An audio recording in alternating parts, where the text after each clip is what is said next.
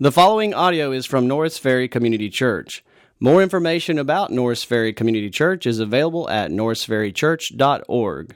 So we've been going through a series that we've called Sent by the Son of God. It's covering the 5 discourses recorded in the book of Matthew, in the Gospel of Matthew. A discourse is simply a section of teaching or a sermon, if you will. So it's 5 places that Matthew records extended teachings by Jesus where he sits down with his disciples. The first one, he sat on a mountain, so it's called the Sermon on the Mount. This one is the 5th one. We start today in Matthew chapter 24. It's called the Olivet Discourse because he's sitting on the Mount of Olives. And so those are really challenging ways they came up with the names, but that's how it is. The Mount of Olives is called the Olivet Discourse. But basically in this series, what we've seen Jesus doing is teaching us that if you've been saved by Jesus, he saved you to send you. He saved you to send you out as a disciple maker, as his mouthpiece to share the gospel of Jesus Christ. And so he's been teaching us that all along. And he's been telling us what to expect as we go out. And he sent his early disciples and said, hey, expect persecution. And he said, look, you don't have to beat your head against a brick wall. If someone doesn't want to receive your message, then move on, dust your feet off and move on. But share the gospel wherever you go, as you are going about your daily life, whether it's your exercise, your hobby, your family, as you're raising your kids, as you're doing your workplace. Every day, as you go, make disciples of all nations. And that includes some of us moving to foreign countries, some of us going on short-term mission trips. But all of us are missionaries who have been sent if we've been saved. So we have been sent to share the gospel and to make disciples as we are going, is the way it's phrased. But today we come to a very interesting portion of Scripture. It's the Olivet Discourse. It talks about the end times. It's very cryptic in some places, and there's a lot of debate. I spent a lot of time reading different people's opinions. The problem with me, I'm not a gifted scholar, and so I believe that whoever the last person whoever I read last, that's who I'm going with, because I'm like, yeah, that makes a lot of sense. Now let's see what he says. Oh yeah, that makes a lot of sense. We're going to go with that. And so, hey, you get what you get with me, all right? So we're going to try not to confuse you, because if I'm confused, you'll be confused. So with all likelihood, you're going to be confused today. So let's make the main point right up front. Here's the main point. Jesus is telling us beforehand what will happen so that we will stay the course in the midst of difficulties until Jesus comes back. That's the point.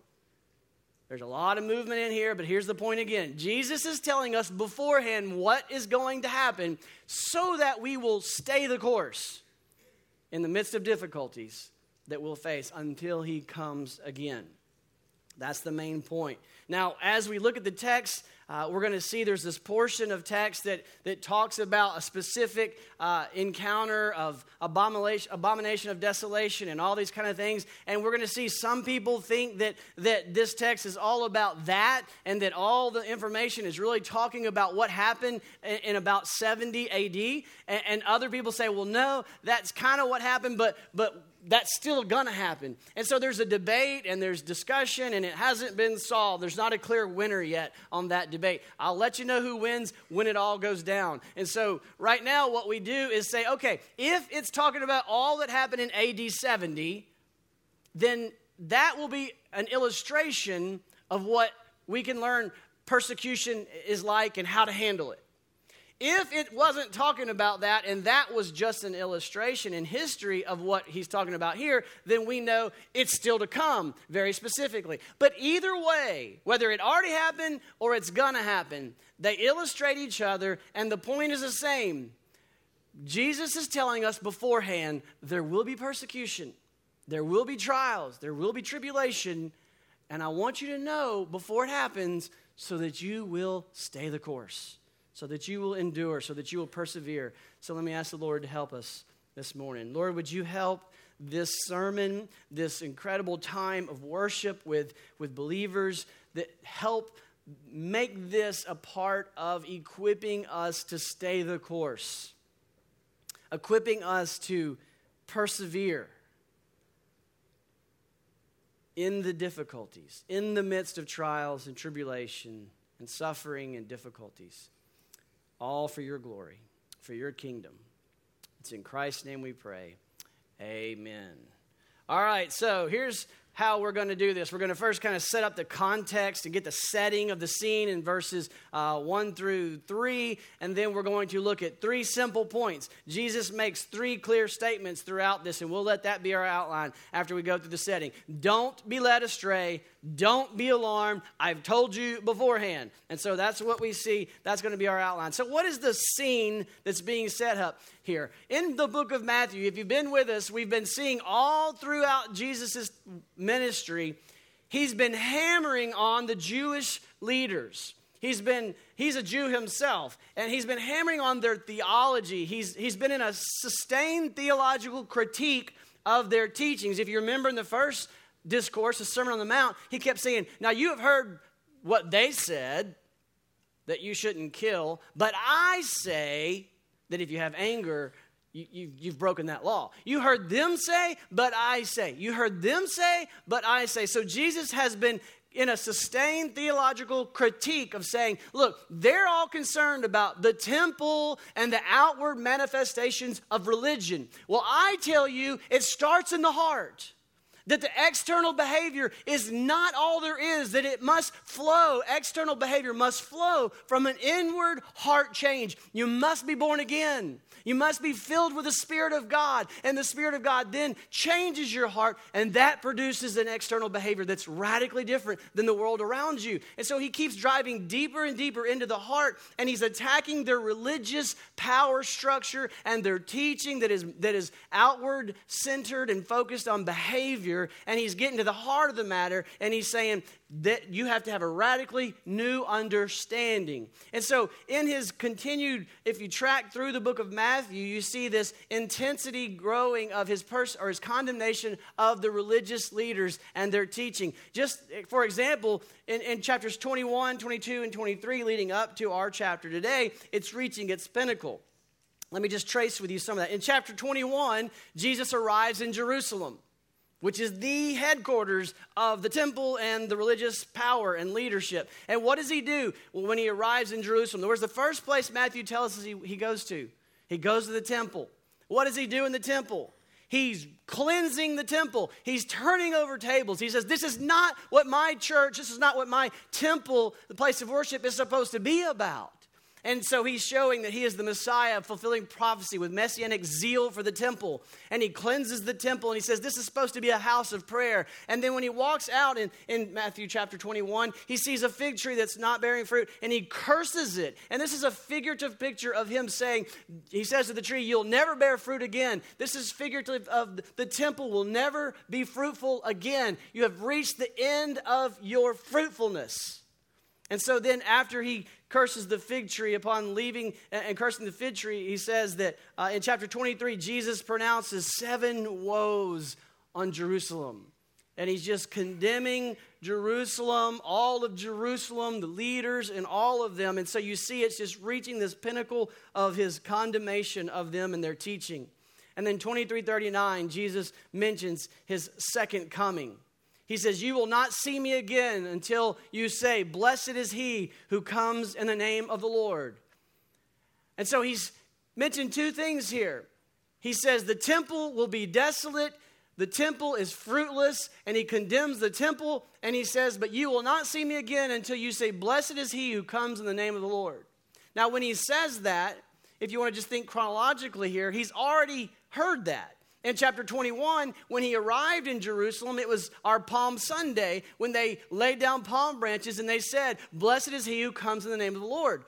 But now, after that, he says, you're not going to see me again until you say, blessed is he who comes in the name of the Lord. And so what he is saying is, that wasn't my final arrival.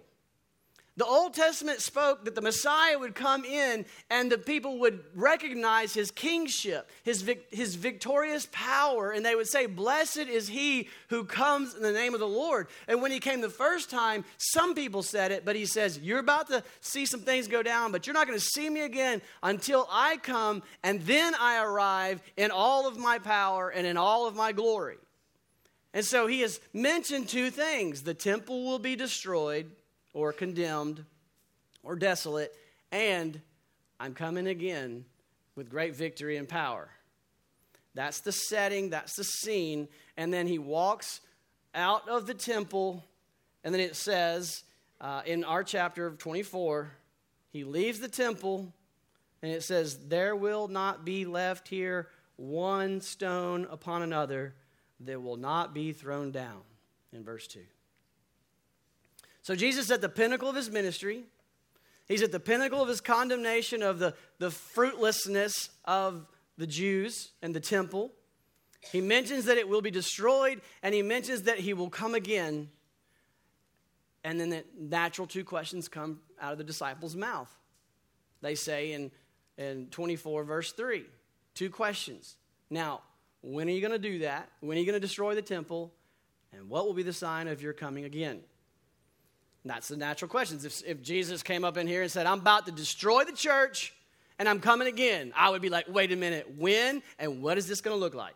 And that's exactly what the disciples are doing. They're saying, when is that going to happen? When are you going to destroy the temple? And what is going to be the sign of your coming again? And so now we're going to look at his answers to that. We see, first of all, he says, do not be led astray. That's a strange answer to the question. Do not be led astray. Look at verse 4. Jesus answered them. He said, see that no one leads you astray. For many will come in my name saying, I am the Christ.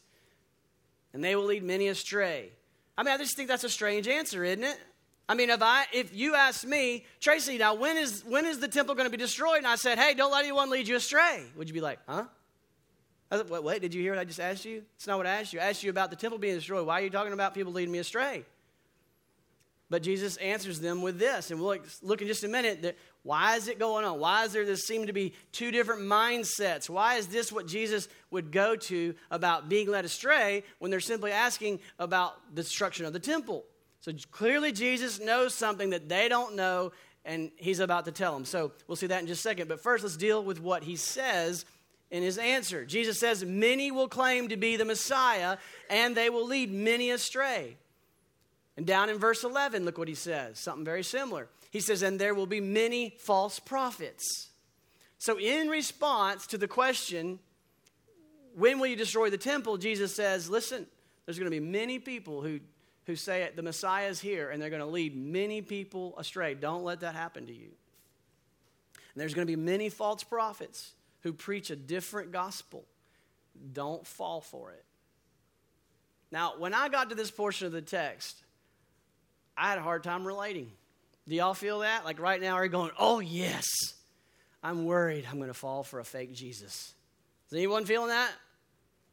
Nobody's moving their heads. All right, we're going to interact. Stephanie Springer is a school teacher. She's had my daughter this whole year. And she said, your class, your daughter's class does not interact with me. I need help. So I need help. Interact. All right, so when Jesus says, don't fall for false messiahs, do you just go, yeah, I'm worried about that? No, I don't feel like I'm going to fall for a fake Jesus, a false Messiah. I don't think if someone said, hey, I'm the real Messiah, Jesus is not the Messiah, I just don't feel worried that I'm going to fall for that. And I think that's exactly where the disciples were. The disciples thinking, it's time, man. I've been following Jesus all this time, and he just announced that the temple's going to be destroyed, and he's going to come, and he's going to set up his own throne. It's time to set up the kingdom, and it's about to go down, and he's warning me about following some false messiah. Why is he telling me this? You know, every generation has their false messiahs. In Jesus' own day, there was a false messiah. And we read about it in Acts chapter 5, verse 36. It says that in his own day, there was a man named Theodas who deceived over 400 people. 400 people were duped to believe that Theodas was the long-awaited Messiah. In our own day, well, in half of our own day, in 1993, many of you wouldn't call that your own day. In 1993, David Koresh led 79 followers in Waco. He convinced them to die with him in a fiery compound, that he was the final prophet. But I still don't feel that concerned about that. Well, maybe we don't have as much concern. Maybe that's not the biggest place that it touches our lives. We pray that the Lord will protect us and keep us faithful, and we pray that we will not be duped by anyone that false claims to be the Messiah. But perhaps the greater danger is the false prophet. Now, what is a false prophet? A false prophet doesn't say, hey, that gospel about Jesus, that's not true. I mean, there are false prophets that say that. But I don't think that's the one that's going to be hard for us. The false prophet that's going to be hard for us just has little nuances. Just small little tweaks to our gospel message. What is the gospel message? The Bible is crystal clear that we are sinners and we are condemned and we deserve the wrath of God because of our sin. But by the grace of God, He made a way of escape from that condemnation. He made a way to be saved from the coming wrath of God that we deserve for our sins. And that way of salvation, that way of escape is a gift of grace. That He says here, if you will put your faith in the God-man Jesus Christ and what He did on the cross for you, then I will give you credit for His righteousness. I will save you from your sins and from the coming wrath of God. Now, everything in our flesh, if we're honest, resists most of that message. We don't like to hear we're sinners. We don't like to be told that we deserve wrath. I like you to tell me how good I am. I like you to tell me how I'm getting better. So I want to hear the message that I'm a pretty good guy, but I could be better, and Jesus makes me a whole lot better. That's the message of the false prophet. The false prophet wants to tweak little nuances of that message. Don't say we're condemned. That's just harsh. God is a God of love. There's even a verse that says God is love.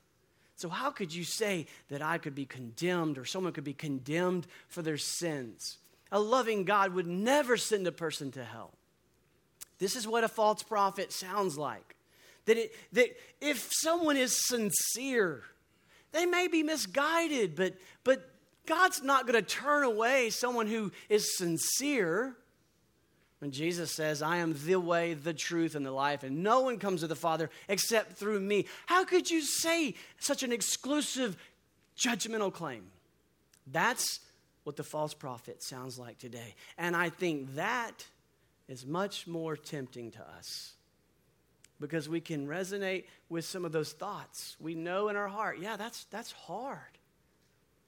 And so what Jesus is saying, first of all, to us, as we want to know the answer to the question, He says, before we go any further, let me just warn you. Don't fall for the subtle changes of the gospel.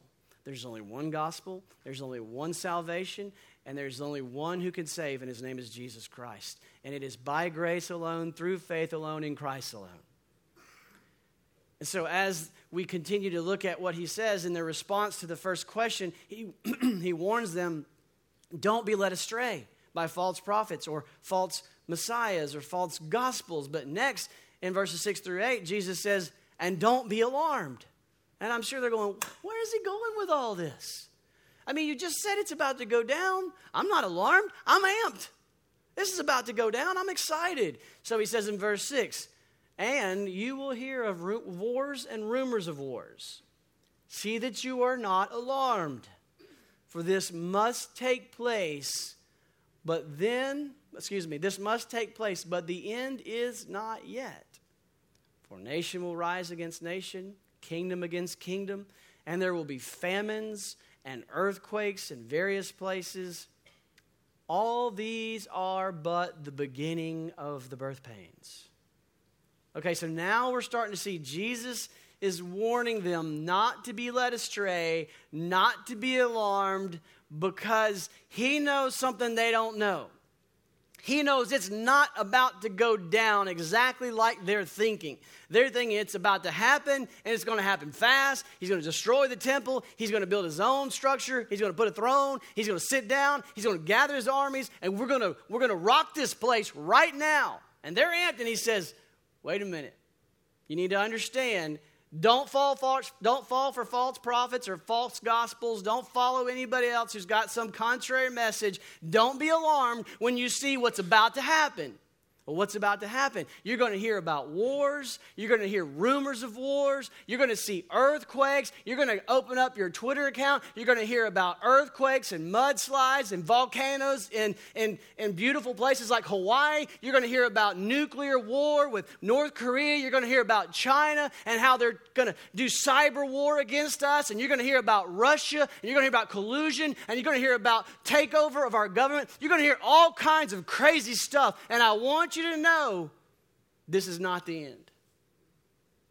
I want you to know you're going to experience all kinds of turmoil. And when things go crazy and things don't go as you expected, if you think the end is now and there's this long delay and there's tribulation and there's persecution and there's conflict and there's wars and rumors of wars, you're going to follow anybody that seems like they know what's going on.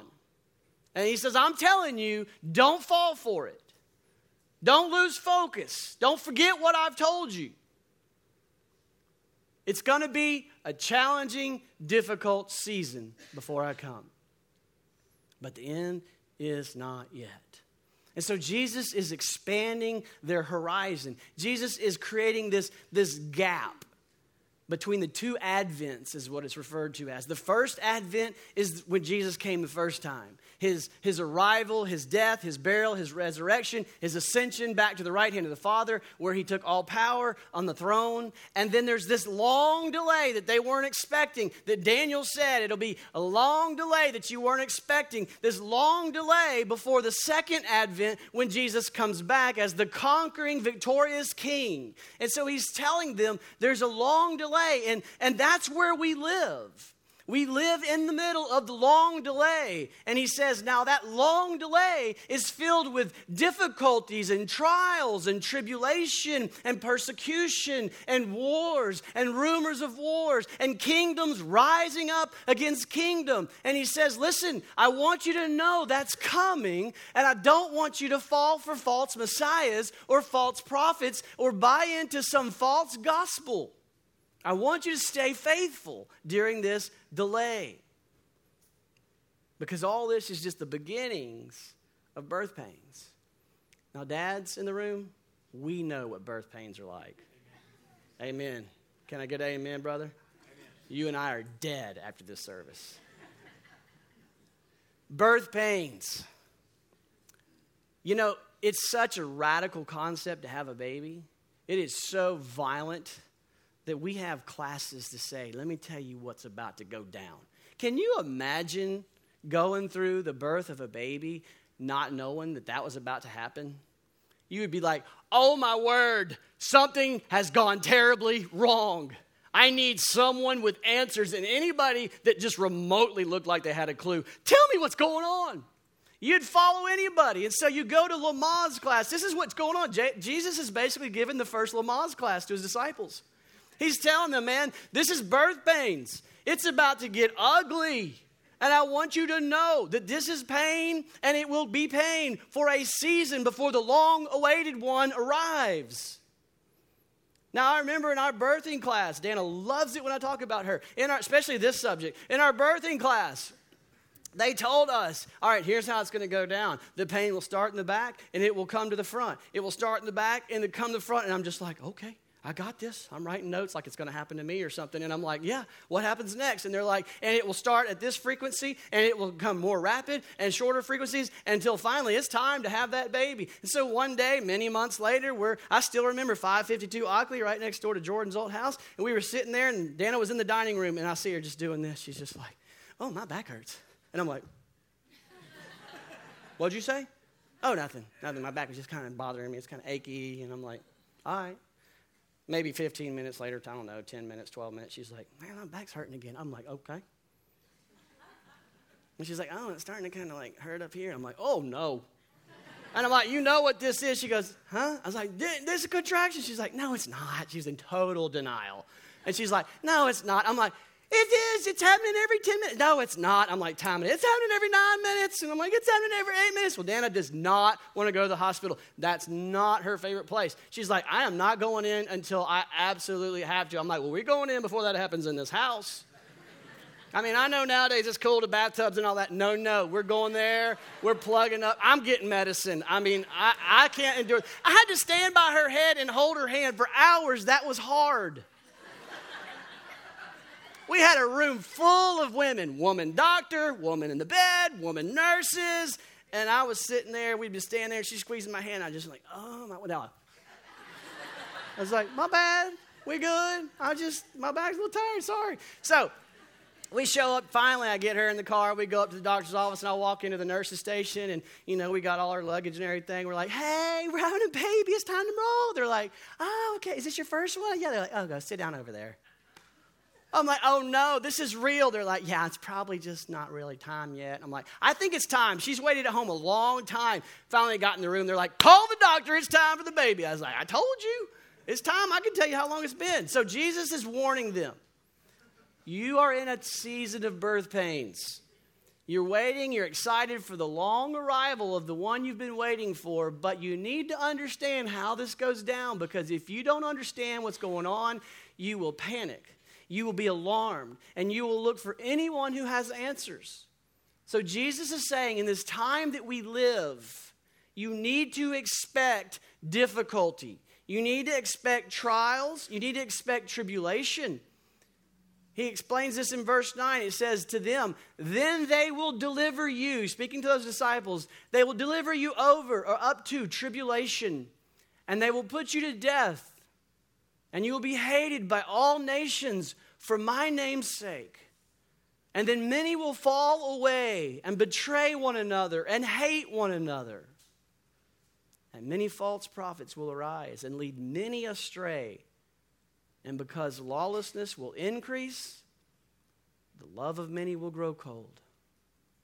So Jesus warns those disciples sitting on the mountain with him. You need to know how this is going to go down. There's going to be a delay, and that delay is going to be filled with, characterized by conflict, characterized by tribulation, characterized by persecution, characterized by many crazy scenes that will unnerve you. And he's saying, just know this is coming. You don't have to look any further than the book of Acts to see all this play out. Jesus told them, and it happened. In Acts chapter 4, we see the church, this first group of the early disciples of Jesus after he's ascended into heaven, after his resurrection. And we see the church just gathering in prayer. Read Acts 4. It's so emboldening. It's just, wow, these people were passionate about the advancement of the gospel in the midst of this persecution. They were praying, oh God, make us bold proclaimers of the gospel. Lord, give us courage that we would not shrink back in fear. And they're praying, and the gospel is going forth. As Acts chapter 7, in the midst of all this persecution, we read Stephen was stoned and killed by stone. They killed him for his faith in Jesus Christ. In Acts chapter 12, we learn that James was killed because of his faith in Jesus Christ. In Hebrews 11, we read about the incredible suffering that believers went through of beatings and flogging, imprisonment and torture. We see the apostles were constantly thrown into prison, and God miraculously protecting them and accomplishing his purposes in them. In Revelation 2, we read about the tribulation the church will experience through all the ages. And so, lest we think this was just for them, turn to John chapter 17 and listen to Jesus praying for his disciples in what is called the priestly prayer.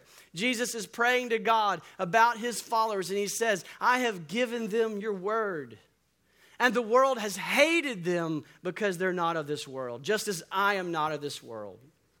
In verse 15, John 17:15, I do not ask that you take them out of the world, but you keep them from the evil one. Protect them.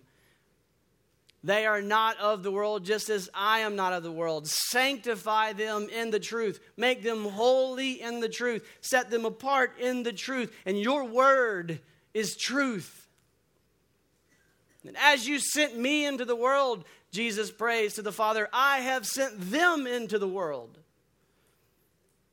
And for their sake, I, Jesus says, consecrate myself, that they also may be sanctified in truth. He's going to the cross for the sake of his disciples. And then verse 20. I do not ask for these only, but also for you, for those who will believe in me through their word. Jesus clearly expected all of us to be going through the similar experiences that those disciples went through. He prayed for you, that God would keep you from the evil one, that you would be sent in the world, knowing that he has not taken you out of this world because he has you on mission to take the gospel into the persecution, to experience the suffering that comes with the gospel, to enter into Christ's sufferings. He says it's going to be hard. We know he believes it. He's praying, God, be with my children as I send them out into this hard world. And so what do we need? Verse 13 of our text today, 24:13. The one who endures to the end will be saved. And this gospel of the kingdom will be proclaimed throughout the whole world as a testimony to all nations, and then the end will come. We need endurance. We need perseverance. We need God to strengthen us. We need courage. We need boldness. We need to be brave. We need to be strong. God says, Jesus says to you today, I'm sending you out. I'm praying for you. Be bold. Be courageous. Endure to the end, because only those who endure to the end will be saved. And guess what? When we stand and we see all this talk about craziness in this world, about nuclear wars and about all this junk that's going on, and we're just like, Lord Jesus, come. And he says, when the gospel reaches the last person to the ends of the earth, that's when I'm coming. You want me to come? You want to hasten the day? Then get out there and share the gospel. For then the end will come. I've got good news about all this persecution. If you read the book of Acts, you know what was accompanying all that persecution of the church? Where did the church start out? They were in Jerusalem. And in Acts 1:8 it says the gospel must go to the ends of the earth. It will go from Jerusalem to Judea, Samaria, to the ends of the earth. You know how the gospel spread from Jerusalem to Judea, Samaria? Persecution. As they were fleeing for their lives, they took with them the Holy Spirit and the gospel of Jesus Christ. And as they were going, the gospel was going forth. And as they were persecuted beyond Judea, Samaria, to the ends of the earth, to Rome, the known world, then we see the gospel going all the way there. That's how God works. This persecution is not catching God off guard. He's telling us beforehand, this is part of my plan. I will advance the gospel through the persecution. I will use that as a refiner's fire. I will make the church an incredibly passionate, holy place. When you experience persecution, it radically changes your prayer life. When the church is being persecuted, people are flocking to the word of God, clinging to the gospel, holding each other's hands, praying to God, give us faith, give us courage, make us fruitful. Lord, accompany the gospel with your miraculous signs. Lord, do whatever it takes, because this is not a human endeavor. We cannot do this apart from you, God. That's what persecution produces in the church. It produces a deep reliance upon the power of God, and that is a glorious thing. That is what we need. And so the persecution is a gift from God. It takes, like the refiner's fire, it takes the impurities out of the precious metal. And so we don't see this as a negative, bad thing where we're just in this holy huddle praying, God, just help me survive. He says, no, I'm going to use this for my glory. I'm going to use this. I have great things in store for you. You should praise me like they did as they left their prisons, rejoicing for sacrificing so much for the gospel. Oh, Lord, let me have that kind of heart. So God uses the persecution. God is faithful to take all that's going on, and He's got it as a part of His plan. God says, I'm telling you beforehand, this is going to happen. He warns His disciple, very difficult days are coming. And in fact, in the next verses, it's crazy difficult. In verse 15 and following, and I realize it's 11:27. And you're like, really? I'm going to move fast. In verse 15 and following, it says, so, when you see the abomination of desolation spoken of by the prophet Daniel.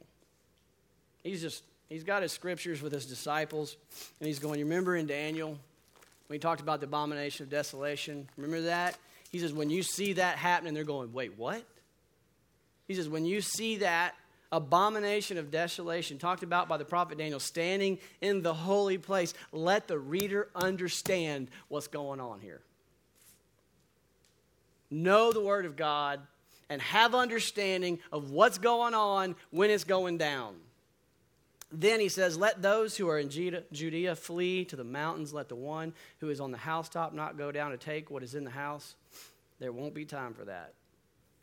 Let the one who's in the field not turn back and take his cloak and his lass for women who are pregnant and for those who are nursing infants in those days. Pray that your flight might not be in the winter or on a Sabbath, for then there will be great tribulation, such as has not been from the beginning of the world until now, no, and never will be. And if those days had not been cut short, no human being would be saved. But for the sake of the elect, those days will be cut short. Very difficult passage to know. Is this talking about AD? In AD 70, there was a Jewish-Roman war that was just terrible. In AD 68, the Romans had they had seized the city of Jerusalem and choked off all the supplies, and it was just an ugly, terrible scene that has a lot of these characteristics in it. He talks about hope that this doesn't happen or pray this doesn't happen during the Sabbath. So it seems to me like he's talking about at least some of this happening during that time, that old covenant time, during the Sabbath time. And in 70 AD, the temple was completely destroyed. Not one stone of the temple was left standing on the other stone, just as Jesus said would happen.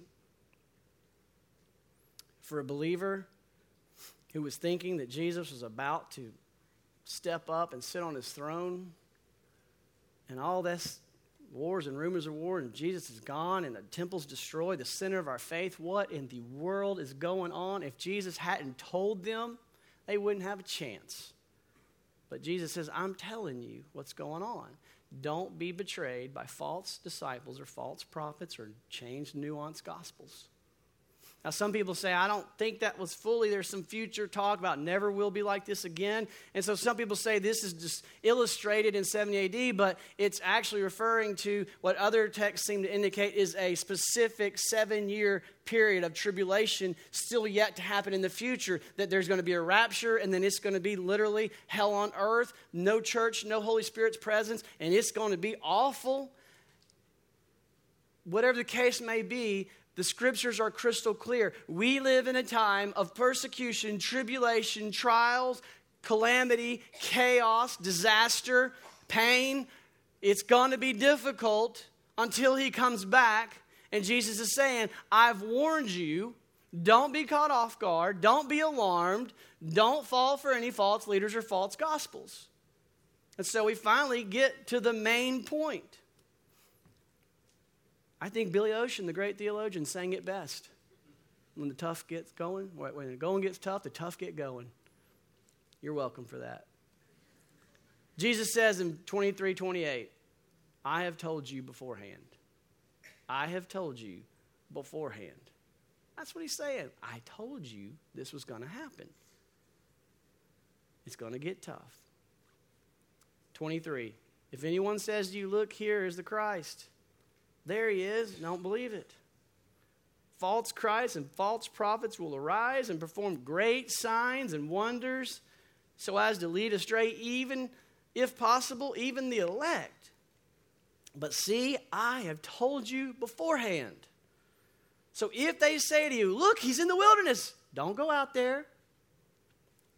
If they say to you, look, he's in the inner rooms, don't believe it. For as the lightning comes from the east and shines as far as the west across the whole sky, so it will be at the coming of the Son of Man. Wherever the corpse is, the vultures will gather. You will know when he comes. It's not going to be a secret coming. You don't have to follow anybody into some secret compound to find the Messiah. He's going to be crystal clear. He's going to come as a victorious, conquering king. And there will be two people on that day. Those who are rejoicing and hit their knees and worshiping the King of Kings, the long-awaited Messiah, has finally arrived. And those who will meet their dreadful end because they have rejected the Messiah. Which will it be? God's word gives us what we need to know. God gives us beforehand how it's going to go down, what to expect, the true gospel and the one true Messiah. So Jesus is saying, I'm coming again, but you're living in that time between the first advent and the second advent, and it's going to be characterized as a period of pain. There will be difficulty, there will be trials, but I have you here for a purpose. Why are we still here? The gospel must be proclaimed to the ends of the earth. We must endure. We must persevere. Two ways that we persevere. One, we don't nuance the gospel. We don't change it. We don't tweak it. We don't tinker with it. The word of God must stand. Not one word of God will pass away. He has spoken and it is true. And this is the supreme authority of our lives. We submit ourselves to the word of God. We don't stand over the word of God. The word of God stands over us. And we persevere, endure by forking up the bucks to send missionaries to the end of the earth. By going to our workplace and making disciples, by raising our kids to know Jesus and teaching them the gospel, by sharing it in our neighborhoods, on the sidelines, at the soccer field, at a work exercise place, wherever we go, as we're going, we understand we've been sent. And all of our resources are to be stewarded according to this mission, to send the gospel to the ends of the earth from neighbors to nations. May this be true of our church until the Lord returns. Father God, we love you, and we praise you, and we desperately need you. I pray, Lord, that we will be found faithful on the day you come. I pray that the Norris Ferry Church will be standing firm, a beacon of light in the Shreveport-Bossier community, sending missionaries to be beacons of light all throughout this community, the city, this region, Arklatex, down to New Orleans, across to international countries beyond. Pray that we'll be doing it in our families, our workplaces, our neighborhoods, the community. We'll be godly influences wherever we go. The day you come, you will find us persevering despite any and all difficulties that we might face and will face, and that all of it will be bringing great glory to your name until we await that glorious day. It's in Christ's precious name we pray. Amen. Thank you for listening to audio from Norris Ferry Community Church, located in Shreveport, Louisiana. Feel free to make copies of this message to give to others, but please do not charge for these copies or alter the content in any way without permission. For more information about Norris Ferry Community Church, please visit us online at norrisferrychurch.org.